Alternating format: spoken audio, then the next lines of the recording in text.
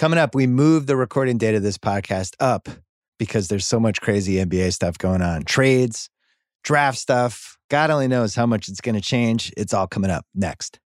This episode of the Bill Simmons Podcast is presented by State Farm. If you've ever been in an accident and you're okay, but you know what happened, your first reaction is going to be, man, why did that happen? If you ever buy a new house or a new car or a new anything, there's this little rush you get when you're like, I did it. I made it happen. But really, the only words you need to remember are, like a good neighbor, State Farm is there. State Farm has options to fit your unique insurance needs, meaning you can talk to your agent to help choose the coverage you need, have coverage options to protect the things you value most, file a claim right on the State Farm mobile app, and even reach a real person when you need to talk to someone. Like a good neighbor, State Farm is there. Learn more at statefarm.com. This episode is brought to you by Monopoly Go. It's halftime and the scoreboard's not looking good. You're not sure you can pull out a win? That's when you say to yourself, it's time to get back in the game, pull off some bank heists, and take as much of my friend's money as I possibly can. That's right. The hit mobile game Monopoly Go lets you compete with your friends to be the biggest tycoon ever. I might do this with my high school friends. We used to play Monopoly all the time. It's the Monopoly you love, but on your phone anytime with tons of new twists, including leaderboards to compare your progress. There's so much to do. Play on countless dynamic Monopoly boards. Make your friends bankrupt by smashing their landmarks with a wrecking ball. Charge other players rent for your iconic properties. Maybe you'll even play against me. I'm great at Monopoly. You can even work with your friends to crack open community chests and in tournaments to get extra rewards. Get back out there. Put on your game face. Download Monopoly Go. Now free on the App Store or Google Play. We're also brought to you by TheRinger.com and the Ringer Podcast Network, where we launched 2 new podcasts this week. Recipe Club with Dave Chang. They tried to figure out the best possible Thanksgiving turkey recipe. And we also are launching this week Gamblers, the new narrative podcast series hosted by Dave Hill. And if you didn't know, A Book of Basketball came back. Episode 2, did it with Brian Koppelman on the great Julius Erving. We actually taped this before the pandemic. So we were in person for it, and you could feel the energy and you could feel the love of 2 human beings that just got to be in the same room together. Remember those days?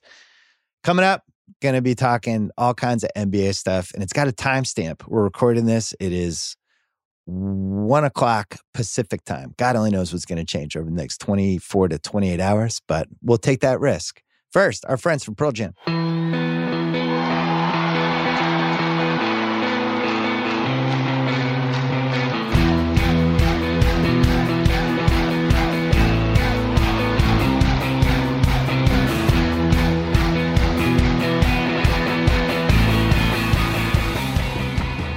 All right, Ryen Russillo is here, and Raja Bell is going to be here for the first 20 minutes. We're grabbing him for a specific segment that we wanted to lead the podcast with. This is a crazy NBA week. What else is new? The offseason shit goes down. The James Harden stuff, though, where he's in Houston for 8 years.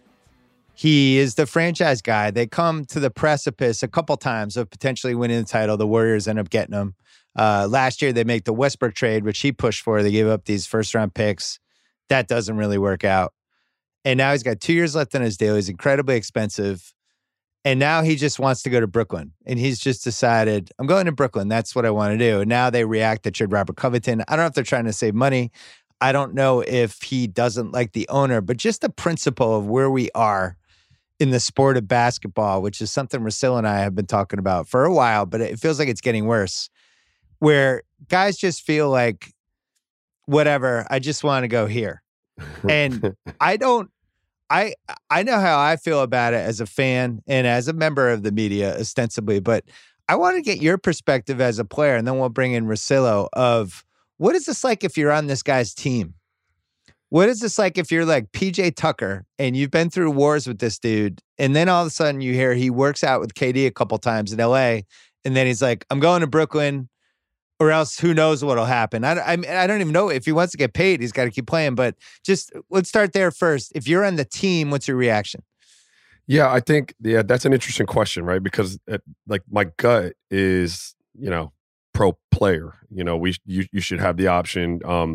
You're a commodity in a lot of senses to these teams, and they'll shuffle you around however they see fit, regardless of anything else going on in your life, right? So given the opportunity to leverage or to have some leverage of your own, like pro player, I'm always pro player. But when you pose the question, in the way you did is how it would feel if I was on his team. That would fucking suck. Like, especially, especially if I were at the point in my career where a PJ Tucker is, or someone like that, where you're either have a deal coming up and the season's success is going to hinge on whether you get the deal, or I'm late enough in my career and I'm on the tail end of a deal and I want to win a championship and that's what I feel like I have left to do. Like, people in those different situations, it would be really shitty, a really shitty feeling. But I still think, though, at the end of the day, guys understand, because most of us have been traded. Most of us have had the rug like pulled out from under our feet. So as shitty as it would feel, I think I would still default to like, hey man, if that's what makes you happy, if that's where you think you have the best chance of winning, like I get it. It would kind of be an indictment on us, me personally, but I think most of us understand the name of the game. Well, quick follow-up question on that. So you're on the Suns in 07. You get damn close. You could argue if not for the Horry shove, maybe you beat the Spurs. You and I could debate about that for 10 hours. I still think that Spurs team was great. Nash gets let's say Nash gets mad that summer, right? Because Sarver's not spending money, and it's like, you gave away these draft picks. You're not committed to win. I'm giving my heart and soul to this team. You don't care. I want out. I want to go play for the Knicks. And now you're on Nash's team. You just went through all these wars with him. This is your guy. This is your leader. Yeah. And now he's like, I'm fucking out, guys. Fuck this. What's your feeling there? Pretty shitty. Like, again, I would be pissed because, Steve helped lobby to get me to come over from Utah to Phoenix. Like, I had played with him in Dallas. So like I had talked to Steve about it. He was one of championing like what they were doing there in Phoenix, and not unlike, James Harden with probably some of the players Houston's gotten. Like you talked about him, stepping up for Russ. And so when you asked me to come there and then you bail on us and say you don't want to be there anymore because we're not getting over the hump, that sucks. So that's why it's really interesting the way you posed that question, because my gut is to be like, hey man, power to the players. Like, if you have leverage, use it. But for teammates, and that's pretty shitty, or a shitty feeling, I should say. Russillo, what's happening to basketball? I struggle with this all the time because we know when the owners hated the 7-year max contracts that they wanted to make them shorter. And every time the players went to the owners' negotiating table, it went from 7 years and 12.5% raises every year, where you added those up, especially what the max numbers were back then. When you're at $15 million, all of a sudden it's 12.5% raise over 7 years. We're talking about serious money. So guess what? Then it's 6. And then the raises are less, and then it's 5, and then it's kind of basically like 4, and then they reset the mid-level. They reset the draft pick slots because they can't have that escalate for 20 straight years. So every time the players go to the owners, they lose. It's just a matter of how much they lose, and the players were like, okay, so wait, you want to make these deals shorter, and then we have this massive spike in revenue. So now a guy's like, I don't care if I make 38 or 32. Like, I want to go somewhere. I don't care about the extra year. And I get the players being like, this is sort of backfiring the owners because now we can force the movement. Because again, when you sign these extensions, you're like 2 years away from almost being up again, especially with how many times they give out the player options. But I don't think we should be in a mode where, because of that history, that we should always say, the player's always right. The player's always right. Because if you look specifically at the Harden situation, and I'll get to Giannis later, but Harden had the entire franchise tailored to him. All right. It almost worked with Chris Paul, and then it didn't. He and Paul didn't like playing with each other, and then he gets Westbrook there. Daryl didn't want him there. Harden wanted him there. Ownership wanted him there. They gave up potentially 4 first-round picks, and it's going to be 4 if Harden's out of there, because now you're looking at Houston going, we can't even trade you and rebuild because we don't own any of our fucking picks. And so when the whole thing is tailored to you and you play in a style that makes you probably 25% more productive, and I'm just making that number up, but that style brings Harden into a historic echelon of production that you just wouldn't have unless somebody else said, hey, it's your ball and you get to dribble it every single time and take every single shot. And he's terrific at passing, but the whole thing has been tailored to him. And then what? Because you weren't consulted on the Steven Silas hiring, that you wanted Ty Lue that badly that you're like, nah, fuck this. I'm out of here. The team's shortcomings are on you more than anyone else.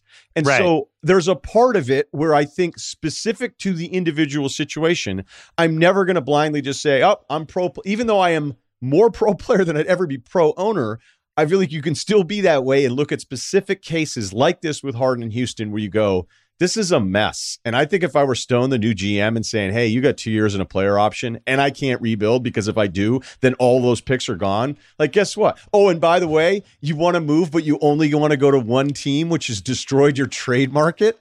Like, no, like enjoy being mad next year because you're playing for the Rockets. Well, I think the Davis thing was the most important moment.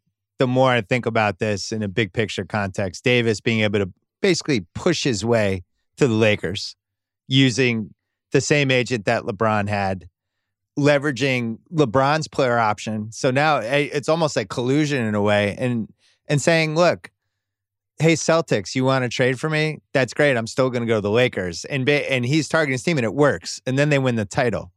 And I think that makes all these guys think, all right, well, I'm going to do that. AD did it. It worked out. I'm torn on this because on the one hand, I look at what happened to Ricky Rubio this week, right? Ricky Rubio signs with Phoenix last year as a free agent, plays pretty well for them, 3-year deal. And then the first chance they had to get Chris Paul, he's out. Now he's in Oklahoma City. I guarantee when he was shopping free agency last year, he was like, hey, man, a year from now, I hope I end up in Oklahoma City. Guaranteed that wasn't on his list. You have stuff like that. And you also have, players get traded all the time with the Celtics. Isaiah Thomas, he's playing hurt in those playoffs. Turns out he's really hurt. And then they're like, hey, we're going to throw in this Kyrie Irving trade. There's no loyalty on either side. I think what gets lost here, though, is the fan. And I don't know where the fan stands with the way basketball is now. Because if we're going to say this is cool, everybody can jump teams, whatever. Well, if I'm a Rockets fan, what am I rooting for now? Like when I was Celtic fan for the entire 21st century with Paul Pierce, that became our guy. They could have traded him a bunch of times. They didn't. And now he has this meaning that is kind of outsized compared to the typical guy that a franchise would have. Is that just going to go away? And does that even matter, Raja? Yeah, I don't think it's going to go. I think fandom, I think, is a little different than it was when I was growing up. We were loyal. I was a huge MJ fan, but I was a Bulls fan, right? And MJ was the Bulls were MJ. So when MJ left to go to Washington, like I didn't really love MJ anymore. I was still a Bulls fan. I think in today's fandom, you have like two factions. You have like your local team diehard fan, and then you have a general NBA fan who's more of a fan of a player. Do you know what I mean? And they'll go with LeBron from Cleveland to Miami, and now they're back to Cleveland. Now they're Laker fans, right? And you just got to. They show up and they're part of your fan base now.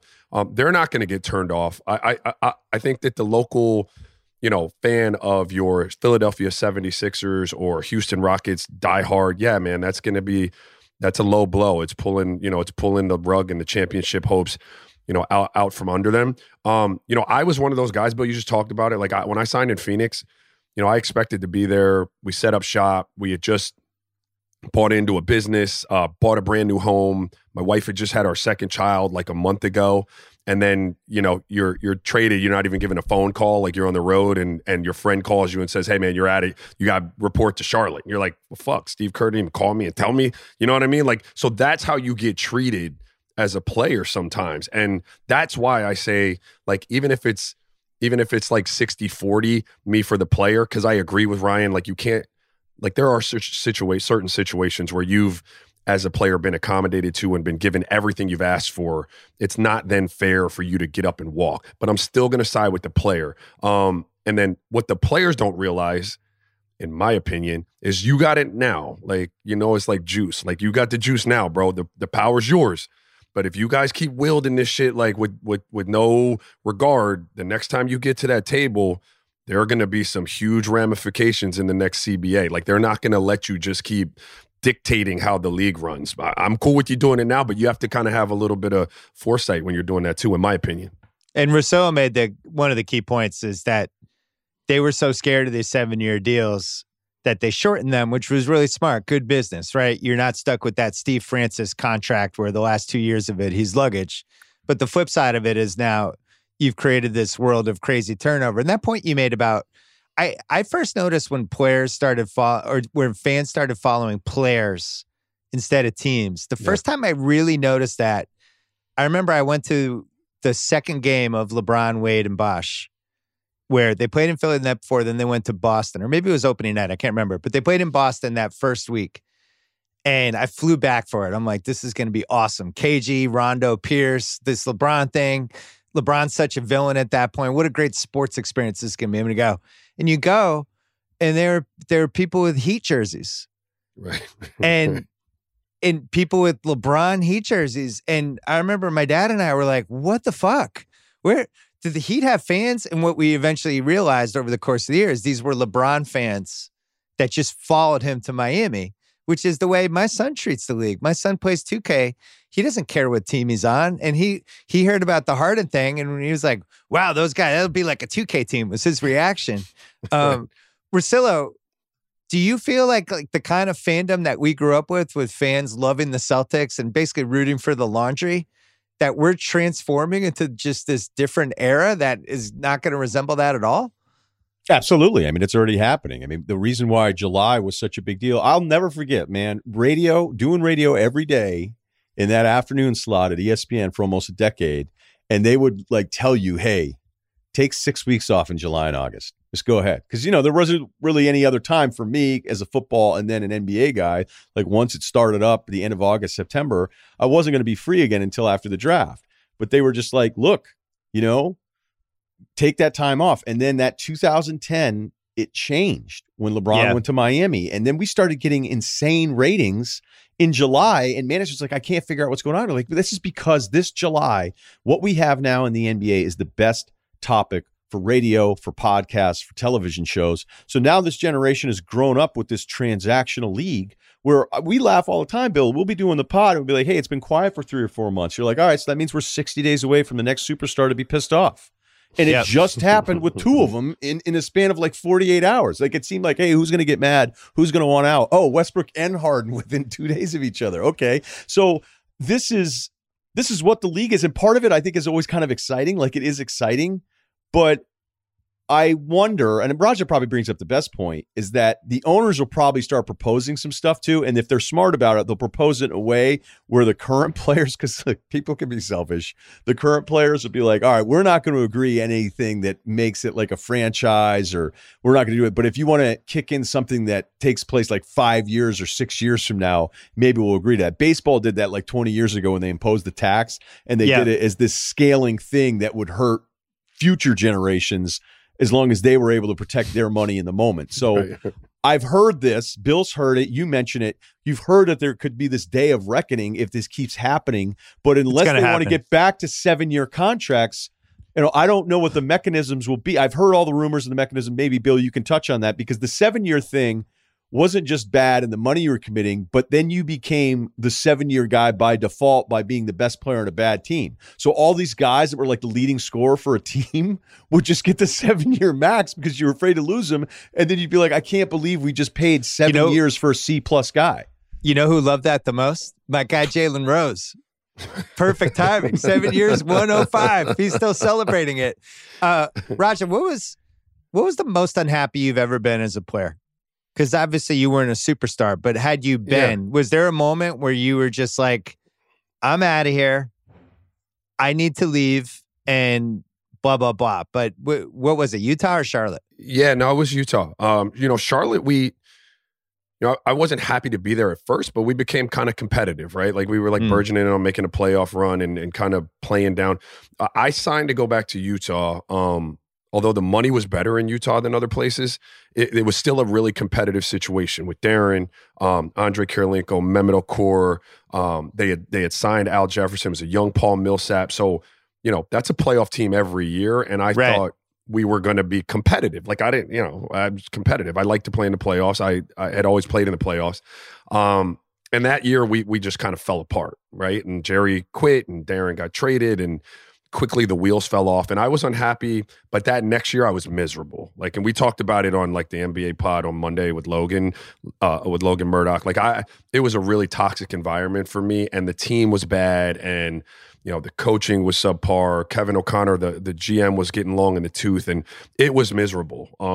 But I didn't have the type of weight where, I could ever, even if the league was where it is now, where you could leverage a situation, like I certainly wasn't going to be able to do it. But it was tough for us. That Darren Williams point is interesting because he was the last generation's example of the unhappy superstar, right? he was clashing with Sloan. Sloan finally was like, fuck this, I'm out. I'm too old for this. I'm too old for this guy. And then Utah did something that has rarely worked in the history of the league. They pulled one over on all of us. They just got rid of him. And they did that Brooklyn trade. It came out of nowhere. There were no rumors at all about it. They got these 2 awesome picks. I was sitting with Darren in the training room. It was a hotel room set up as a training room in Dallas. We were playing in his hometown, and we were sitting side by side on the couch, and SportsCenter broke Darren being traded. And I looked at him like, what the fuck? And he looked at me like, holy shit. And he got up, ran out, got on his phone, and no one said a word. He just got moved. Yeah. And that's usually how trades happen. But yeah, so he was nowadays with Twitter and the way the whole infrastructure works and Instagram and leaking stuff to the Woj or whatever, you can get it out that you're unhappy. Back then it was like, whoa, what's going on with Utah? It didn't have the same mechanism. I feel like, Ryan, we knew that Harden was unhappy basically even before Daryl left. There were a lot of rumors, but then you look at it and you go, well, you're the fucking dude who brought Westbrook in. That was your idea. You're like the dude who said, hey, we should put an addition on our house. And then the addition sucks. And you're like, man, we got to fire that contractor. And it's like, you're the dude who wanted the addition. Our house was fine. But that would be like Harden was leasing a room from the owners of the house and convinced them to put the addition on and then said, hey, I want to break my lease. So true. That's what he's doing. And this is where, again, I struggle because I try to have an open mind about all of this stuff because Raja, and you understand this at the level of players that you played with and the guy, like when you're this good, your whole life you've been special, right? Yeah. You are accustomed to like, I don't care what the heck, like this shit's just supposed to work out for me because that's the way it is. It's supposed to work out. So there's no part of Harden where he's going, man, I can't believe they're going to be stuck with Russell Westbrook at $47 million in a couple years. Man, I can't believe they're going to have to give up. And they had to give up 4 picks, and 2 of those pick swaps are probably, depending on what Oklahoma City does with their 20 picks. But those could end up losing 4 picks and paying $47 million extra in the 3rd year of Russ's deal, which is a player option, which I imagine he's going to go ahead and pick up. So, do you at any moment go, wow, maybe I can't? Like, I'm not happy, but. No, I really do that? No, I don't think any of these guys are programmed that way, and I'm not even criticizing him for it. I think it even happens in Bill and I's industry. You're like, what does that guy ask for? Sometimes I admire it. Sometimes I admire the complete zero consciousness whatsoever to say, yeah, okay, this is, and I think this is what we've been looking at now for years in the league, where any one of these guys that are special, they look at it not contracts, scheduled payments. This is what I'll sign for the money and then I'll figure it out. And if I want to leave, I'm going to leave because that's what everybody else gets to do. Yeah. That's what Davis did in New Orleans. He knew that wasn't the most awesome situation. Raja has to go in a second. I have to ask you this, though. Yeah, go ahead. If this Harden trade does happen and Harden and Durant and Kyrie are on the same team, there's a guy that both of us care about, but you care way more than I do because he's a good friend of yours by the name of Steve Nash, who's going to have to coach those 3 people. I think I saw a stat. I don't know if any team has ever had 3 higher career usage rate guys on the same team in the history of basketball. If you do usage rate, you can add up whatever, and usage rate adds up to 100%. Right. There's no, and both of those guys, all 3 of those guys are like at, high 20s early. Should Nash, what does he do? Does he just start drinking now? What happens? Yeah, he needs to sign up for like a 3-on-3 league or something like that because there's like no one else on that team is going to. First of all, I talked to Steve a lot about building this team and the way he thought this team was constituted at the time and what they needed. And so, playmaking in today's NBA is at a premium. So, Steve, and they had a wealth of it, was even saying, it'd be cool to have some more playmaking. Like James Harden certainly fits that bill, but I'm of the, camp that can't work. It's just one ball. Skill sets are what they are, but just needing of the ball. Like, you think Kevin Durant is coming back to watch, Kyrie and James Harden 20 seconds per possession dribble the ball? Like, he's not coming back to do that. When he's healthy, he's probably the best player on the planet, him and LeBron. And so I don't think that works. And I feel awful for Steve, if you can believe that. Like, I'm talking about a guy who's probably favored to win a championship. Like, I feel terrible if that happens because that gets miserable. And Steve, I think, is going to be great in a lot of capacities. And I thought and still do, that he can navigate personalities really well. But when you throw three of them that are big egos in that room for the first time together, I don't know that even he pulls that off. And he's great like, you know that. He's great with people, but that's too much. There are too many personalities and egos in there. Only one ball. It's funny when you think about the history of the league, because people have put the three guys together many times over the last 50 years. Somebody always has to sacrifice. And sacrifice big. Yeah, we saw it with Chris Bosh. We saw it in a lot of ways with Ray Allen, who was a guy who at his peak was at 26 and now just kind of turned into like how JJ Redick is used now. But you go on down the line, it's happened over. Even Kevin Love is probably a bad example, right? Because I think it pushed his career almost in the wrong direction. But Celtics and Lakers in the 80s, Parrish had to sacrifice. Yep. The Lakers, guy like James Worthy, who I think would have been like 27, 28 a game. He's basically a role player in the Lakers. Lonzo's had to take a step back. So I just like, out of those three, I guess Durant would be the one that takes a step back. But now I'm not using a guy who, as Raja pointed out, is one of the three best players in the league if he's healthy. So, yikes. Yeah, he's the only one of them that could play without the ball, theoretically. But because he did. We saw that first Warriors year when they actually had movement and he was able to do it. But he's better than the other two. So, like, I don't like how you do that. Like, he's the only one that can play without the ball, but he's way better than the other guys who need the ball. It's I don't know. Raja, last question. Are we sure this isn't Durant, the equivalent of somebody who's dating somebody but starts the text relationship with the next girl just because he knows he's going to break up? Like, is Harden the Kyrie replacement?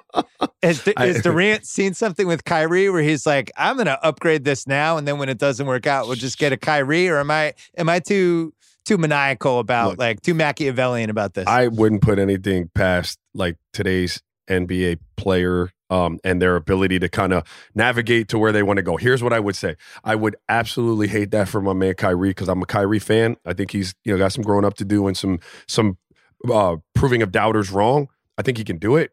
But boy, if that flames out there and he can't play with Kevin Durant, that's going to be a real tough one to get over. So I hope you're wrong. Yeah, I mean, Kyrie's only been in the league, a decade, so still give it some time. All right, Roger, are we going to see you tomorrow night post draft? Yeah, as soon as I get out of like watching my high school kids miss layups, I'll be there. All right, great. We'll see you tomorrow night. Thanks for popping on. Later, guys. We're going to take one quick break. All right, this is fun. There's a little drama here. It's now about 1:30 Pacific time. The Gordon Hayward deadline is coming soon, and we're going to find out where he goes with the Celtics. So we'll be able to react to that in real time. Let's talk about the two trades last night. I wanted to get this podcast out earlier just because we rarely get two NBA blockbusters. Well, one NBA blockbuster, but more like a blockbuster of a team basically announcing whether or not Giannis leaves. We're going all in this season, and hopefully he won't leave because hopefully we'll win the title. The Jrue Holiday trade, I thought, was the most stunning collection of assets ever given up for somebody who I don't feel like is a top 8 guy. They basically were paying an Anthony Davis, Kawhi type premium for somebody who has made an all-star team in 7 years. And the counter to this is he is a beloved guy in the advanced metrics community. He is the best defensive guard in the league. Every sort of high-level thing you can look at is like, this guy makes his team better. You put him in Milwaukee, he's going to be an upgrade on George Hill and Eric Bledsoe. You can run pick and rolls with them. You can put him on whoever the other guy's best playmaker is, and he makes them better, unquestionably. But it is so risky. They also lose all of their assets going forward. And to me, the big question, Russillo, why not just make the Chris Paul trade? You don't have to give up any of these assets. You could have had Chris Paul for Bledsoe, Hill, and probably a future first that's protected the same way Phoenix did there. Why go so much further for Jrue Holiday? Is he that much better than Chris Paul for 2 years? I don't think he is. I like Jrue. I love his versatility in the way you can play him on the ball. I mean, with the ball. Off the ball, we've seen it. His defensive versatility, like when he's right, defensively, it's terrific. But I think he's played one full season, 2 if you count a short short year this year since I think 2012, 2013 injury and missing some time. Obviously, some of it was dealing with his wife, which is commendable, but the other times he wasn't healthy. And I really like him, but you say not top 8. I mean, he's not even top 20. I mean, is anybody arguing that Jrue Holiday's a top 20 player? So you trade all of these pieces for 1 year of Jrue control, unless you already have something figured out. I don't quite understand it. The one thing I'd push back on, though, is when people compare it to the Anthony Davis trade, there's no Brandon Ingram coming back here. All right. So even though Brandon Ingram had the medical problems, which made the Lakers package where there was a version of it where you're like, hey, this could be really good. It also could be a complete disaster. And now it looks like it's going to be pretty good because anytime you're doing these deals, you hope there's like that one piece that has a chance to be something special. And I'm not even talking like a top 10 player, but something really good. And Ingram looks like he's on that kind of trajectory. And that's not anything in here. A potential all-star. Yeah, I got right. you. Like, so, but I was thinking more of that, like giving up multiple future first and the pick swap, which we learned from the Brooklyn trade. Unless you're certain that your trade's going to work, you have to be really careful with that stuff. And the Lakers are like, look, we're getting one of the best 8 guys in the league. You can't name a price that we're not going to pay for this because now we're going to have LeBron and AD. The Clippers did the same thing. Whether that was right or not, we both were like, wow, well, this is how they got Kawhi and Paul George. You probably have to give up all that stuff for most of it. In this case, I just thought they had better options. And, Jrue Holiday right now, he is, I think, he's 30 years old. So he'll be 31 by the time the playoffs start. He's been in the league a while. This is year 12 for him. And, one of the alarming things, just looking at statistically, he has dropped off a little offensively. Like his 3-point shooting, he's basically 33% for the last 3 years total. I also look at free throws when I look at guards, especially older guards. And he's at 3 free throws a game. And I know that's like a stupid way to look at stuff. No, I don't think it is stupid. When I want an impact guard who's going to be the second best player on my team, and you're not that great of a 3-point shooter, and you don't really get to the line, that tells me you're not a special offensive player. Now, I think he is a special defensive player, and there's some good offensive rebounding numbers with him and all kinds of stuff. But to me, he's like the most awesome kind of third guy you'd ever want. I don't think he's a second guy, and he might even be the most awesome fourth guy you'd want. If he was such an elite player, why didn't they ever win anything with Davis? That's the part I don't get. Well, he was just never around. I mean, that entire Davis run, the biggest problem was health.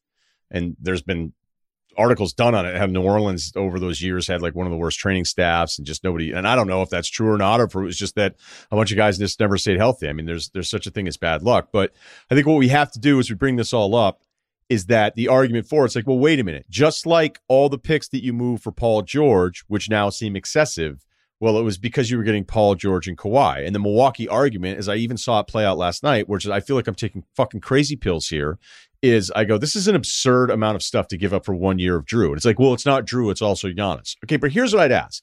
Because the momentum seems to be, and maybe everybody's reading this wrong, but the momentum last night and going into the end of the week is that Giannis is Supermax. This is all part of it. He's happy. They get Bogdanovic too, which we'll get to a little bit later. But this disconnect between star and front office, where somehow the front office and ownership can only execute through fear, wouldn't it make, I don't know, way more sense for Giannis to go, hey, you know what, I'm probably leaning towards staying. Like, what do you have as options? Hey, well, we could get Jrue. Okay, well, what do you want to give up for Jrue? Well, we're thinking about giving up 3 picks and 2 swaps. 5 picks, potentially? Now, again, maybe it's 3. If Giannis stays, it's probably 3. But to give up an unprotected 2027 pick, that's 7 fucking years from now. You have no idea what's going to happen in sports. That, to me, is irresponsible. Yeah, and I agree. Even though I was the first, like, I think one of the first guys that started, because Daryl even said, hey, you're actually onto something, as much as he hated everything else I said. Like, late first rounders, that stuff's super overrated. It sounds cool. It's like, hey, we have all these first, but a lot of times it doesn't play out. I have some lists that I go to. But why couldn't Giannis and the Bucks just get more on the same page where he's like, you know, I probably don't want you to move all of these picks potentially because other trade deadlines, if I sign this extension, I'd want to have, like, shouldn't we want to keep some of these unless the bidding for Jrue was such that you had to kick in all these extra firsts, which we don't know all of that. But it just seems like a lot of dangerous, unprotected and potential swaps when things can go south with these franchises in a really long time. So I was surprised at the total package. Well, you raised a good point here. We don't know what the other offers were, and I'm surprised they haven't come out yet. But we know the Celtics were kicking the tires hard on Jrue. The only way that's happening is if Hayward is involved or Kemba's involved, because that's the only way they could have matched the salaries back. Plus, they have all these picks. So we know they were a suitor at the very least. We know Denver was a suitor, and we know Golden State was a suitor. And it's funny, I listened to Zach's podcast 2 weeks ago, and he had, I can't remember who he had on. Zach Galifianakis had his NBA pod. But he was talking about whether the Warriors would give up number 2 for Holiday. And I'm sorry, I can't remember who he had with them, but they were like, well. Is it Windhorst? No, it wasn't Windhorst. It was 2 weeks ago. Anyway, he was like, wow, that's a lot to give up. If it was Jrue in the 12 for 2, you're giving up, a chance to really have the extension of your dynasty to the next generation for a guy who's in his 30s now, who's only under contract for a year. And that was kind of how I felt too. It was like, all right, if I'm doing 2 for Jrue, I have to get 12 back and you have to take Wiggins. But I don't even know if I'm the Warriors, if I'm necessarily doing that, because now all my core is older. But now from 10 days ago to now, where it's like Milwaukee's like, here are all our picks. And here's George Hill, who was good last year, and Bledsoe, who I do feel like had a little bit of trade value. It's not like they stuck them with 2 complete stiffs either. I just hated the trade. I really thought it was one of my least favorite overpays maybe in the last 10 years. I don't understand it. No, am I on an island here though that it seems that everybody's following the LeBron 101 process of tell the team that you play for nothing. Let them operate in the dark. And I'm not saying LeBron enjoys teams fucking up their future finances right when he decides to leave. And LeBron will never tell anyone. He will not tell you what his plan is when he is with the team. In Cleveland, like to the last minute, they're like, oh, great. Like we brought in and we can get some of that money. But I feel like the reaction is, oh, no, you got to do this. You got to do this. Because the assumption made that like these front offices don't show up to work. Be like, hey, do you guys want to get better today? Nah. Like, do you guys want to do a trade that we like? There's no pressure on us really. So, let's just mail it in. Whereas all of a sudden it's like, oh, a good player may leave. Okay, well, let's now try to make the team a little bit better. I feel like I'm on this island where I can't believe it can't be just a touch more collaborative of, because if I'm Giannis and I'm staying in Milwaukee, I might be like, hey, did we have to give up all those picks for Jrue? Also, like, what does Giannis know about what's a right or wrong trade? He's like a 26-year-old guy. It's not like he's been in a front office for the last 20 years. You bring up a good point with LeBron. So, and I don't really necessarily blame him for this, but in the late 2000s, you saw the Cavaliers continually trying to make these big swing, dumb trades where they were mortgaging any semblance they had of a future for these like win now guys like Antoine Jamison and Shaq and even earlier Ben Wallace. Do you want the numbers? I have them all. Okay, let's go through it. Go through it quick. They took on Shaq and $20 million. They took on $40 million with Anton Jamison. They took on $26.5 million with Wally Szczerbiak. They took on $30 million with Ben Wallace. They took on another $25 million with Larry Hughes. They took on $24 million later on with that Jordan Clarkson deal where they took on all that other money to give the Lakers the cap space to go ahead and try to do that. Well, no, save that because I want to get to 18. I'm just talking late 2000s. And it was like, why are they doing this? Why are they so frantic? And the answer was always, well, LeBron wants to win now, and they don't want to lose LeBron. And that was one of the reasons Gilbert, who never should have sent the Comic Sans letter, but he was furious. He had spent way more money than anybody knew behind the scenes and letting those guys fly in his private jet, all that stuff. And then LeBron's like, all right, I'll see you later, and just left them basically with the bar tab. But then in 2018, fast forward to that, same thing, right? LeBron wants all this stuff. And they're like, you know what? We're trading Kyrie Irving. He's threatening to have knee surgery, which is the alleged story. We got to get something for him. We got to get this pick back. They get the pick back, and LeBron's like, you got to trade that pick. We need assets. Wanted him to trade the pick desperately. Pushed it. Was mad about it. Got them to sign Dwayne Wade. How did that work out? But then they wouldn't trade the pick, and because they knew he was leaving. Yeah. And so it actually didn't win. And they're like, oh, you know what? We're keeping the pick just in case you leave. And as it turns out, had they traded that pick for a good player, that team might have at least hung with the 2018 Warriors a little more than they did. Wasn't it for DeAndre Jordan too? I think that was the big rumor. It was like, oh, let's move for DeAndre Jordan. I would still tell you that I don't think Cleveland was 100% sure he was gone. I think they were hoping they were going to get like one more year out of it because the East was so easy. And I know a lot of people have. He was 100% gone. Yeah, that's what everybody said after the fact. I feel like nobody said 100% before.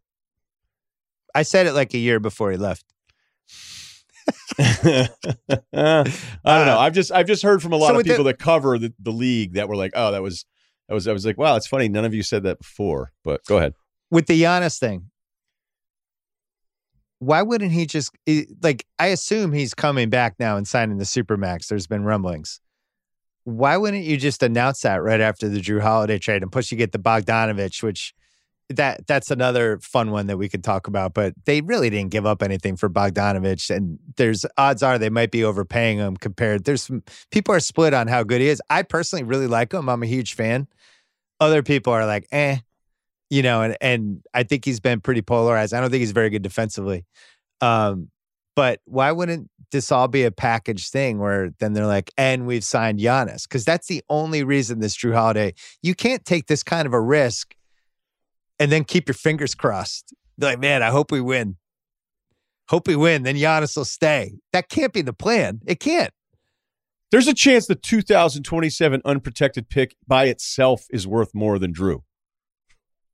Like there's a version of that where like, who knows what this all these franchises that within the moment, they're like, okay, well, this is who we are. Wow, this is the next nice young team. And look at them. I'd buy all the stock in the world. And you go, oh, remember when everybody really liked them? Remember that team was going to be awesome. And 3 years later, Brooklyn all Nets. these things change. Yeah. Brooklyn Nets in 2013. OKC. Wait, I have a question for you. Yeah. Giannis, Jrue Holiday, Chris Middleton, Bogdanovic, who else is still under contract for them? Brook Lopez. And probably a bunch of minimum, free agent guys that take a pay cut for 1 year. Because Wes Matthews, people are saying the Lakers won. I don't know. I mean, Wes Matthews is out. But is that enough? Like, why am I looking at their team going, I still don't know if you have enough to even get out of the East, much less win the finals. Do you think it could be the uniform where you just freaked out about the Bucks?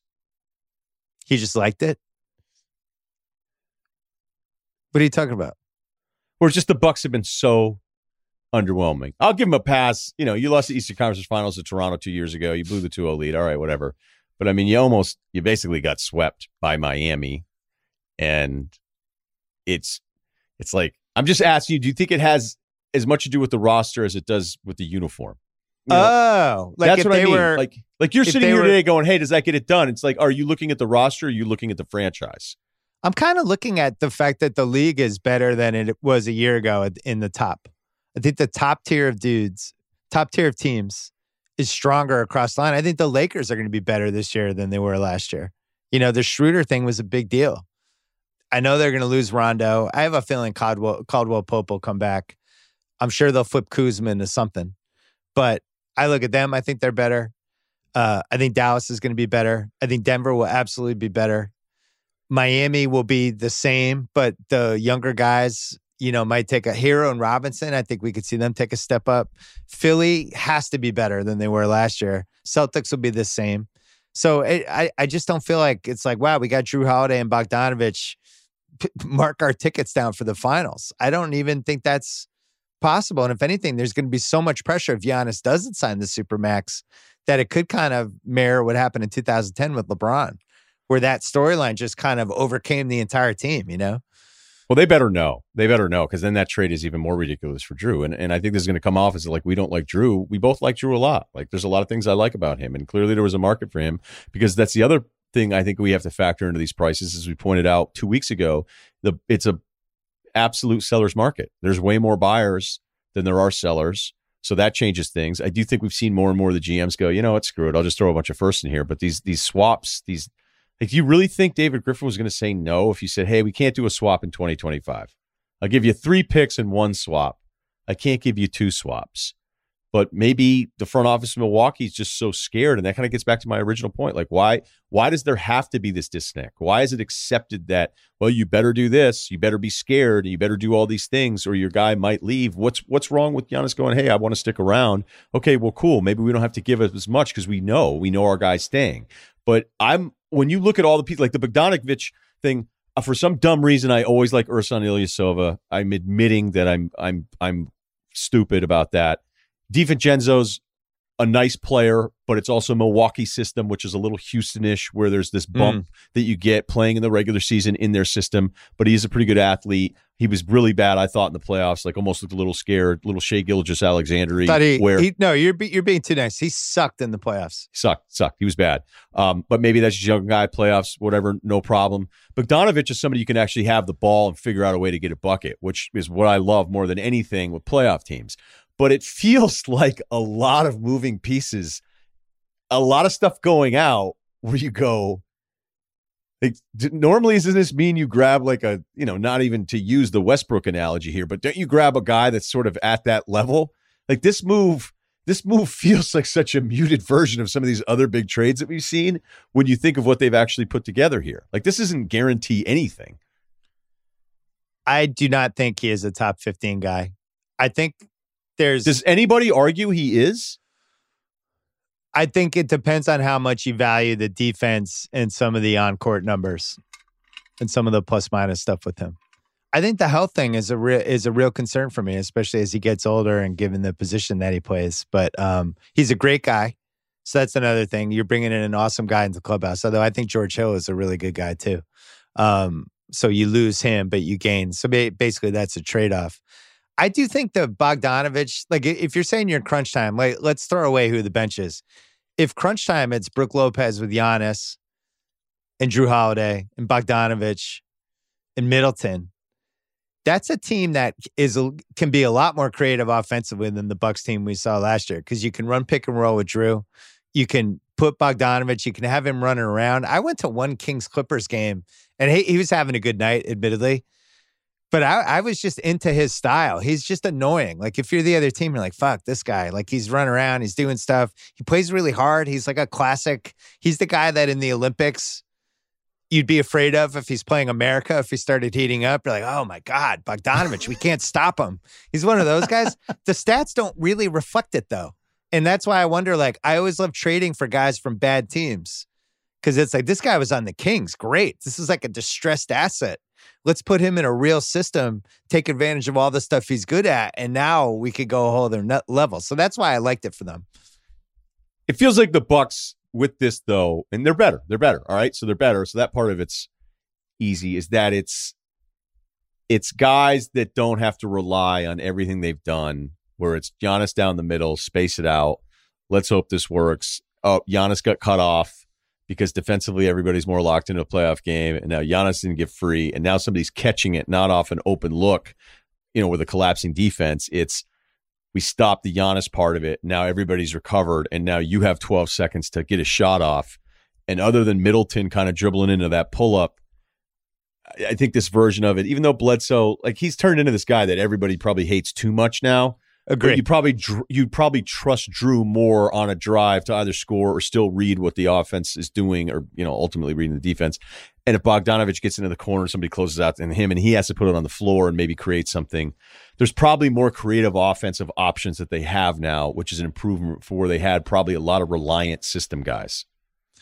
One bummer for having him in the East is, one of the best things about him. Like you think about that Portland series.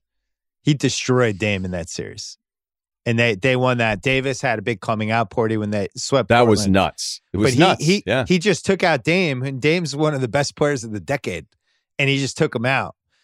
There's not that many guys to do that in the East against. Like Kyrie would be the most obvious example, right? He is somebody who can guard everybody from 1, 2, and 3. You can switch him on anybody. But it's kind of the West where he would have been more of an asset. Like, that's why I was so curious to see if the Warriors could get him, because he's the guy you throw on Jamal Murray, on Donovan Mitchell, on Booker. You go on down the line. There's just more of those type of guys for him to have real value. In the East, it's like, all right, can he shut down Tyler Hero? Kemba. What about I mean, Shake Milton?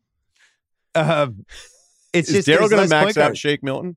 I mean, it's a disaster for the Celtics because he'll take out Kemba completely, assuming Kemba's even still in the Celtics. But I did like him more as a West asset. I think the most fun team for me with him would have been Denver because I think he really would have elevated them in a way that would have made me wonder if they could get out of the West.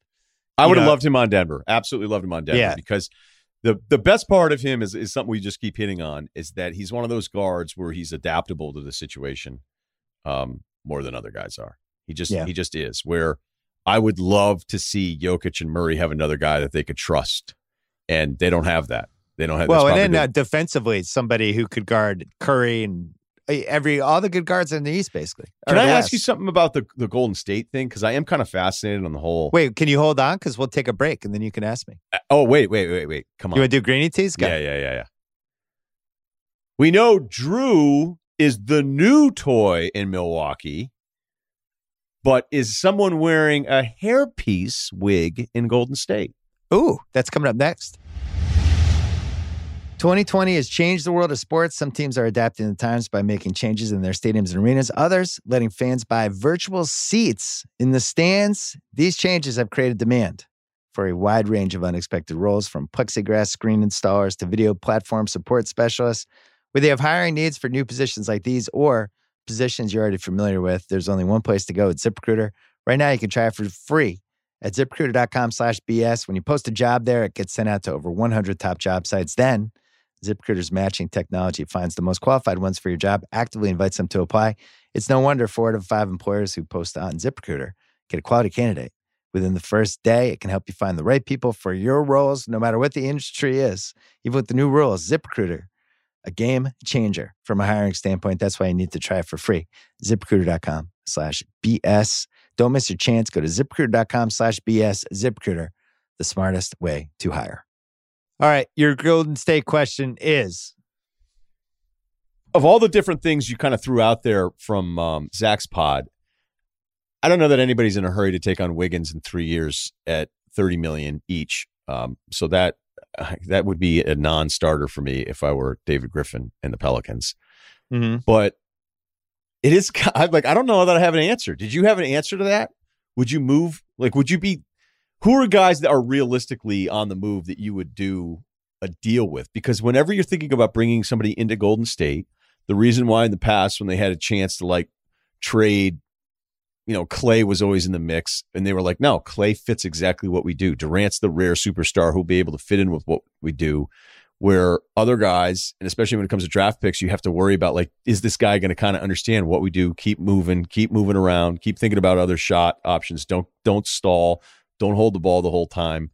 Jrue probably, I'm sure he could figure it out, but I don't know. I guess I'm still struggling with you just automatically do it, but I don't think the Wiggins contract, I think that to me would be a complete deal breaker for the problem is you have an end game now for that core because you have your 4 best guys are all around the same age. And Golden State's path for if they want to sustain this for a longer time would be you hope Wiseman works out and you hope you can turn Wiggins into more of an asset. And a year in that system with those guys on good teams doing only stuff he's good at. Think about what kind of contract did Harrison Barnes get from Dallas eventually for being in that Warriors system compared to what he probably deserved as a player. He, in a lot of ways, they made him look better. And then when he kind of fell apart in the 16 finals, that cooled people off a little, but he still got the contract. So if I'm them, I'm thinking I need people that as Curry and Clay start to move into a different phase of their career can take over the franchise. The same way like a million years ago, the Celtics started to look at the big 3 and then they started to look at Reggie Lewis and D Brown and Brian Shaw as like, oh, these are the new guys. We'll move these guys in. Everybody's going to overlap for 2 awesome years. And then these guys will take over the franchise. I think that's what they want. And I honestly don't feel like there's somebody out there that would be a game changer for them that's available right now. We just saw 2 of them go. We saw Chris Paul. We're going to talk about in 1 second. Paul doesn't fit with them, which we both know. Paul wouldn't have fit anyway. We saw Holiday, but right.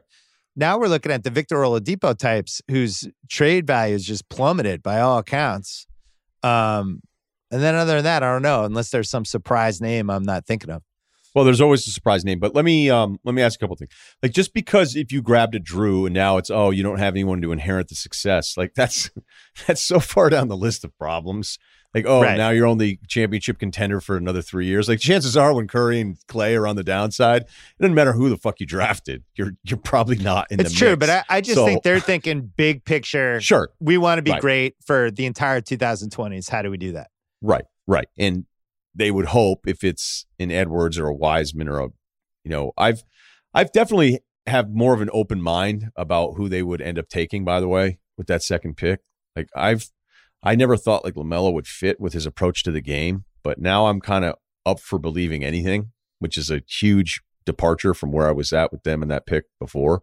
I just pictured Draymond undressing him for 4 practices in with about 17 F-bombs and it just a week long of stories of LaMelo Ball has not returned to Warriors practice yet. This guy who's been catered to for 3 straight years. He's, been treated like a rock star, been able to do whatever he wants. Now he's going to fit into their system. Seems far-fetched to me. And the only guy who seems to be pushing the narrative is one guy at ESPN, and that's it. So I don't know what to believe anymore. I actually think it was going to be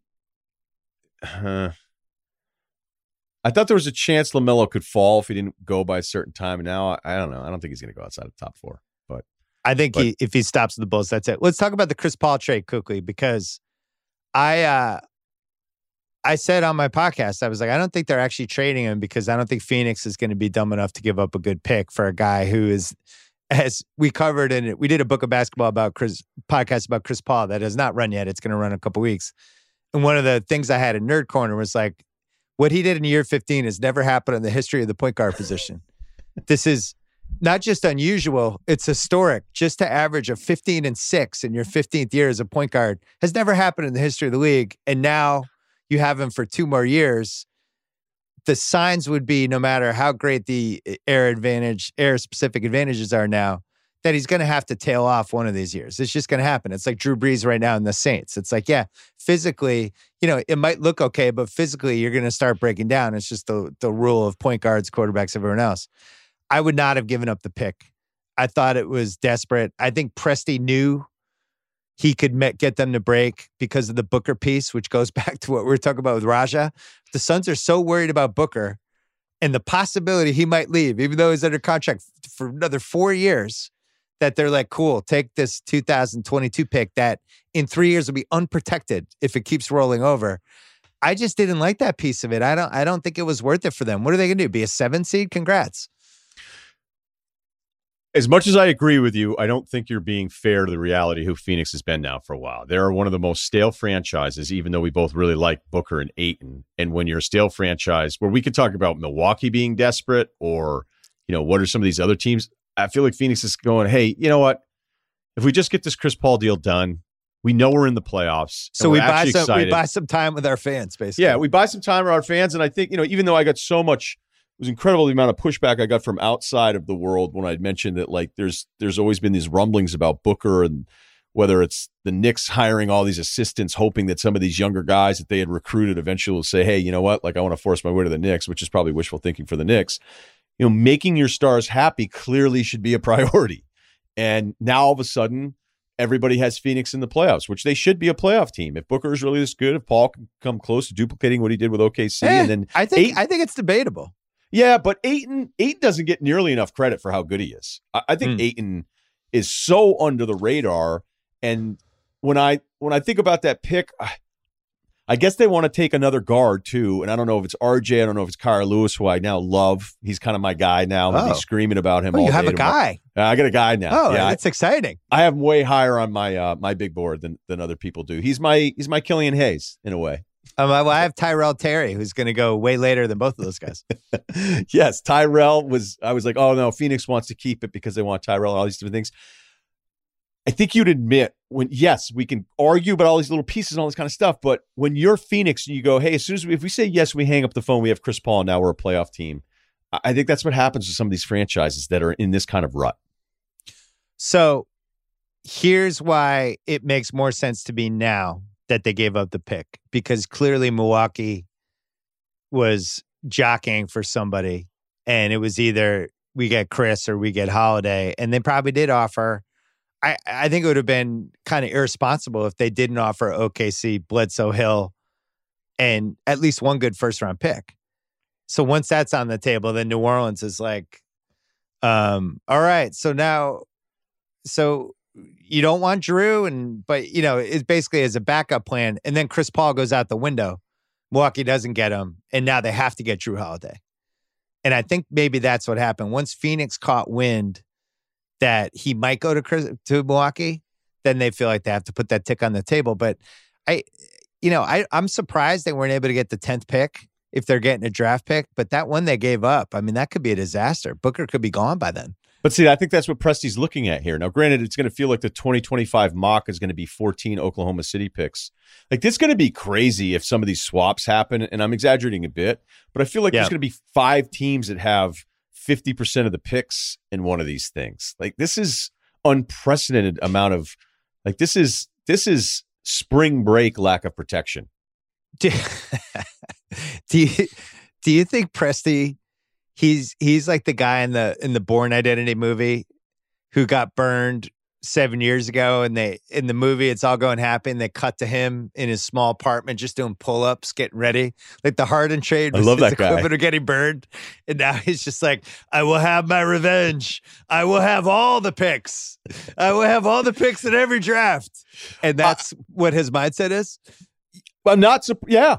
Actually, I think you're right on. I think he's so pissed about Durant. I think he's the so Harden pissed trade about plus Durant. Yeah, all right. The Harden trade. The Harden trade doesn't go their way because of finances, which never made any sense. They couldn't have run it back at least one more year. And then the Durant thing. I'm positive he's pissed about the Durant thing, and I don't know that means now he's out for vengeance, like in the movie character. But Presti, whatever you think about Presti's not going to get worked over ever in this kind of stuff. Not after the Harden trade. No, and he's he may lose a trade, but you're not going to he's not going to just do something. Now he doesn't have to do anything. He doesn't have to do anything desperate. All he has to do is stockpile all his stuff. So, like, if he said, this draft, we don't really even like it that much, go ahead. You can have your new piece at 10 in the 2020 draft. I'm going to bet on this pick being even better if Paul gets hurt or something else happens down the road. I mean, he's so long game now. It doesn't surprise me. And I kept saying the whole time, like, Presti's going to have to get something back he really likes to take on the Rubio money. Yeah. And then if we're comparing GMs to movie characters, Griffin, he's more like Robert Redford in Indecent Proposal. He's just like, how much for your wife? No, she's not for sale. How about $1 million? No, I can't do it. How about $2 million? That's what he's doing with these trades, where it's like, hey, what do you want for Jrue Holiday? 3 firsts and 2 pick swaps. No, I can't do that. Well, that's the price. And he like Jedi mind tricks these people. The amount of assets he got for Davis and Jrue Holiday is inconceivable and unbelievable. It really is. Davis, there's no other suitor. Davis is already like, I want to go to the Lakers. And the Lakers are like, we're the only suitor. We're going to get him in a year anyway. But fuck it. Here's every asset we have just to make it happen. And now Griffin is actually building the Pelicans correctly. We haven't seen this where you have a young potential superstar with a franchise that's going long game and has picks and young assets to put around him. And they're going to actually build with him, which is how you're supposed to do this, FYI. Especially in a market, too, where it's not a destination market. And that's the same thing with Presti. Wait, though, is Jrue Holiday, is he Demi Moore, though? No, I feel like if Janine Garofalo were in that movie, that would be. I think Milwaukee is Woody Harrelson. I think. I don't know. I maybe that analogy didn't totally work. I tried. No, I still kind of like it. I'd like to do more of these. Do you have I tried. Danny Ainge? Do you have a Danny Ainge movie analogy? Danny Ainge is the guy in the rom-com who's just completely unfaithful at all times. And the protagonist knows he's Vince Vaughn in the but weddings. Still gets involved. And then at the end, she figures it out and dumps him and goes with the other guy. That's where Danny will trade anybody. Everybody in the league knows it. And he's been doing this for 15 years. And guess what? Now it's not working as well. And this is what led to whatever happened with the Gordon Hayward situation, where Hayward knows they were shopping him around and investigating and kicking tires on things. And he's like, well, fuck this. Why wouldn't I just opt out? Do you have any Gordon Hayward thing? Because I think that this has taken many a turn to where it leaves us now by the time it publishes. But the decision on the option was already supposed to be made, and now it's extended, correct? It's 210. Yeah, so you saw the report that they're working on an extension on the decision for the option, which tells you that, as I had said before, I think Gordon wanting out and getting out are two different things. And that as much as you're saying the Celtics shopped him around, I think that led to Gordon shopping himself around and trying to figure out, because you're not opting out of $34 million unless you know where else you're going to land. But was it really about the money versus situation? Would he really want to go play with Atlanta to get the more guaranteed years or play with the Knicks? Or was this all a big game where it's Bartelstein is a terrific agent and Hayward staring down age and trying to just make the deal better for Gordon in Boston? I mean, honestly, this thing has changed so many different times that it's been hard to keep up with it. I think it was a game of chicken. Do you want to with explain two guys who have known each other for a long time, Ainge and Bartelstein, where is that? Well, Gordon might go to Atlanta, and it's like, well, and they're just going back and forth. The extension, this is funny because this could be irrelevant the moment we post the podcast, but the extension indicated to me that they're trying to figure out a sign and trade. And if they're trying to figure out a sign and trade, my guess would be it's Indiana, right? Because that's where he's from. We know he loves it there. He's a hero there. He had a really emotionally scarring 3 years in Boston where he had the worst injury you could have as a basketball player, other than your head getting ripped off your body. Which hasn't happened yet. That hasn't happened yet. He's just had bad luck left and right. He became a fourth option on a team that when he signed with, he felt like he was going to be the number one option, right? And then the Kyrie trade happens, and then Tatum turns into what he turns into. Then Kemba happens, and he's, hey, you be the glue guy, Gordon. I don't know if he wants to be the glue guy. I think he at least wants to be a second option. So maybe there's he's not happy. He's not happy being a fourth option. I mean, hell, there's times when you would argue to be a fifth option if they wanted to close small, but obviously, they're a pretty small team, but that wouldn't make a ton of sense. And then there's also the history of just all the bad stuff that happened where at some point you're the haunted house. You just want to get out. Anybody that think that somebody as talented as Gordon Hayward, and remember, like whenever you're as good as Gordon Hayward, he thinks that it's just a matter of let me get healthy and then I'll be that good again. And I still wouldn't completely give up on him. The Celtics should want to keep him to keep the asset for some other kind of deal, because him just straight up opting out and leaving and going somewhere else screws them up from an asset standpoint. But hold on, hold that piece, because that's really important. And let's take one more break and then we'll finish. Hey, not that long ago, going out with friends was a little complicated. You'd worry about where you'd go, what you'd look like, who you'd invite. Now, getting together for a beer with your closest friends, maybe not as complicated. These days, it feels a little more like it should. You can be yourself. You can really handpick if you're going to be in the same place with somebody, who those friends are, do it on Zoom, whatever. Maybe that's the way it always should have been. And as the original light beer, Miller Lite has always believed this. That's what Miller Time is all about. I've loved Miller Time for most of my life. Whether you're toasting in person or you're cheersing from afar, Miller Lite has always been about bringing you and your friends together for Miller Time. And you can do that in your backyard with everybody sitting 6 feet apart. You can do it on Zoom, whatever you want. Miller Lite, great taste with only 96 calories and 3.2 carbs. However you and your friends are enjoying Miller Time, have the original light beer delivered by going to MillerLite.com/BS. Find the delivery options near you. Celebrate responsibly. Miller Brewing Company, Milwaukee, Wisconsin, 96 calories and 3.2 carbs per 12 ounces. All right, quickly, you talked about Hayward as an asset. I think the piece that even like people like my dad haven't fully understood, if he leaves, that's it. You can't replace the asset because they're too far up on the cap. It's so much better for them if they can figure out either how to keep him, redo his deal longer term, or sign and trade him. Losing him is the worst case scenario. And they built this team where they have 700 guys making $2 million a year, and the Tatum extension, which is coming, and then super expensive guys. And Smart's the only contract in a reasonable kind of trade machine way where he makes like 12. So just the way they structured it was incorrect. And they need Hayward, whether they keep him or eventually trade him or sign and trade him. It would be really bad to lose him. They can't replace it. It's a little like when Milwaukee lost Bogdan. And the reason I hated that was it's like, you just lost an asset. I don't care that you got this mediocre pick back. Like, that's somebody who's an actual asset. I had a front office person check in after you bitched about the Bogdan thing, and he just was like, will you remind Bill that Bogdan had one of the worst medicals of anyone that we had in that draft class? I've also heard people that. That's fine. Right.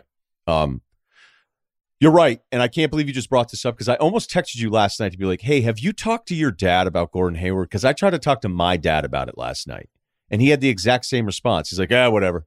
I go, no, it's actually bad. Oh, you don't have to pay him that $34 million. I'm like, yeah, but you want to pay him the $34 million. And he just was like, I go, hey, man, you're not listening. And then I start feeling bad as I get older. I'm like, my father doesn't understand the minutia of the salary cap right now. So no, but that's why dads are great, though, because what they remember is like, my dad's like, remember Hayward when he short-armed that layup in the Miami game? I knew we were going to lose. Like, I'm out. I don't trust him in playoff games. He can go where he wants. That's what my dad said. He goes, I don't trust him. He goes, I don't trust him. He goes, hey, save that $34 million. I go, yeah, but it doesn't work that way. When you're, and for everybody listening, just again, when you're over the cap and you lose the asset, you don't get the $34 million to go spend it on somebody else, and you don't even really get the cap space to go ahead and do it. You'd rather. Well, keep I wonder, it. Do you think they're trying to do it so that they sign and trade him, and then they just get the trade exception?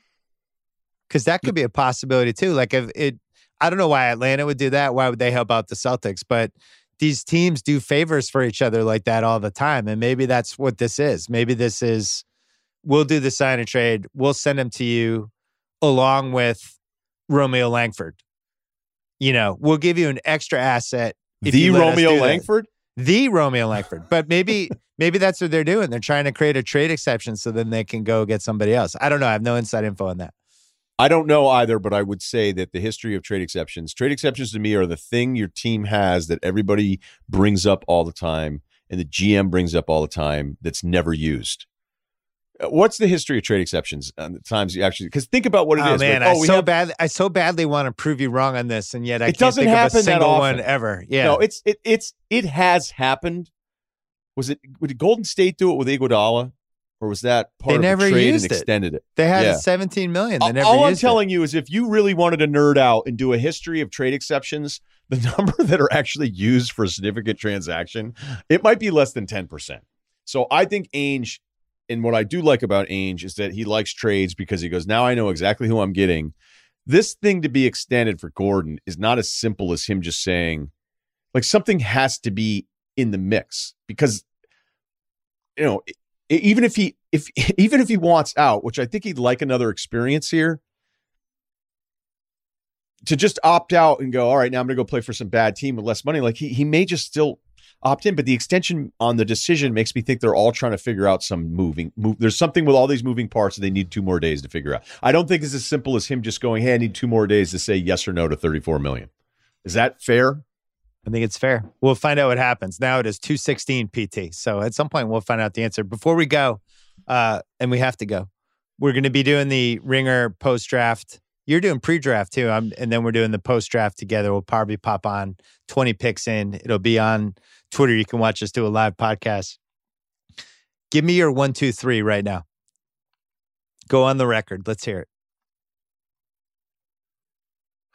Dude, I hate this because I feel like it's going to change tomorrow. I'll give you mine. I think Golden State, Minnesota flip picks. Minnesota gets something, a token for their troubles. Nothing major. Wiseman goes 1. Minnesota dangles 2 around for a little bit, then settles on Edwards last second. Dangles their pick around for another day. For another 5 minutes. They're excited. We bought 5 more minutes of time to not make this pick. We've had it for months, but now. Yeah, we got 5 more minutes. So I think Wiseman trade up Golden State to 1. Tiny asset. Minnesota just kind of says fuck it and takes Edwards and crosses their fingers at 2. And then Charlotte at 3. I had them with the USC kid. Okongwu. But then I heard he might have a shaky medical, and I don't know the answer to that. But the way I had it in my head was he goes 3rd, LaMelo goes 4 to Chicago, Denny Avdija, he goes 5th to Cleveland. Avdija. Atlanta goes rogue at 6 and takes like Patrick Williams. 7 Halliburton and 8 Obi Toppin falls to the Knicks, and the Knicks fans lose their mind. And they're like, we got Amari back. We did it. We got Amari back. I love that. We got Amari 2.0. He's here. And then after 8, I don't think you can predict anything. The only thing I went on Sal's podcast I did Against All Odds, and I was like, my only prediction is that RJ Hampton was like even odds to go in the top 15. And I was like, RJ Hampton will go in the top 15. That's my one lock of the draft. He will be one of the first 15 players selected. Too many teams are intrigued by him and like him. Yeah, I'm worried about RJ from 10 to 15, though, because I feel like he's the second guy for all of these teams. And so that means that the first guy's gone, obviously. But, you hear him at Phoenix. You hear him at Boston. You hear him at Orlando. He's the best athlete in the draft. So it's hard to imagine that somebody that's that athletic and, the New Zealand stuff, he just didn't get the same opportunity that LaMelo did. Like, that team was better. It was a more mature team. And he just wasn't going to get the freedom that LaMelo got there at all. He fits the Danny profile, by the way. Danny loves those guys who had the high pedigree in the high school top 100 the year before. Yeah, they had a weird situation, and then you feel like you're buying low on this awesome stock. So you're not doing top 3? Come on. Just do it. Edwards, LaMelo, Wiseman. You think LaMelo to the Warriors? I feel like you know shit. You have that same look that Jalen used to have sometimes when he knows stuff. So you think LaMelo? So LaMelo on the Warriors would be the most fun outcome of that pick, because it could go any direction, and then they'll start floating out right away. People don't realize the guy's a potential superstar. You put him in our culture. Curry's going to take him under his wing. There's a whole narrative that would go from the moment. It would almost like print, boom, leaks. Here we go. Let's hand the leaks out. Who are 10 guys we're leaking stuff to? LaMelo, we were blown away. Steve Kerr wanted it the most. It'll be a lot of that stuff. You were big on the leaks last night. We had some good texts going late last night. And then there's dudes going to bed. And I'm like, how are you guys going to bed? And I'm calling people back in the East Coast. I'm forgetting how late it is. But this has been... We left out the one piece is the Bradley Beal piece. Where now the market's been established with the Jrue Holiday, and Washington's like, we're not trading Bradley Beal, fuck off. But maybe Golden State just goes, all right, Wiggins, all of our picks, pick swaps, more picks, have this too. Just the Jrue Holiday trade on acid, basically. And I think Washington, at some point, Washington has to look at that and go, what are we doing? I've heard Washington wants to give it a shot with everybody and see how it goes. I have the backcourt back, add a big. Joe House reported that actually in the House reported on the Joe House podcast. Now he that's what House thinks. House is pretty confident. Oh, look at you wearing the Cardinals hat. I'm an Arizona Cardinals fan now, so it's my only Cardinals gear. I'll see you tomorrow on The Ringer. I look forward to seeing how this all plays out with this goofy draft. And thanks for popping on short notice. All right. Thanks, man. That's it for the BS podcast. Coming back Wednesday night, post-draft show. We're going to be doing it live on Twitter, and it's also going to run either on the Ringer NBA show or Ryen Russillo's podcast, or maybe even both, as a live podcast. So stay tuned for that. It's going to be me, Russillo, KOC, maybe even Raja. Who knows? And then I'll be back here on Thursday's pod. Don't forget about the Book of Basketball. Julius Erving, that podcast is up. Don't forget about Recipe Club. Don't forget about Gamblers with Dave Hill. And that's it. See you next time. I wanna see them on the way so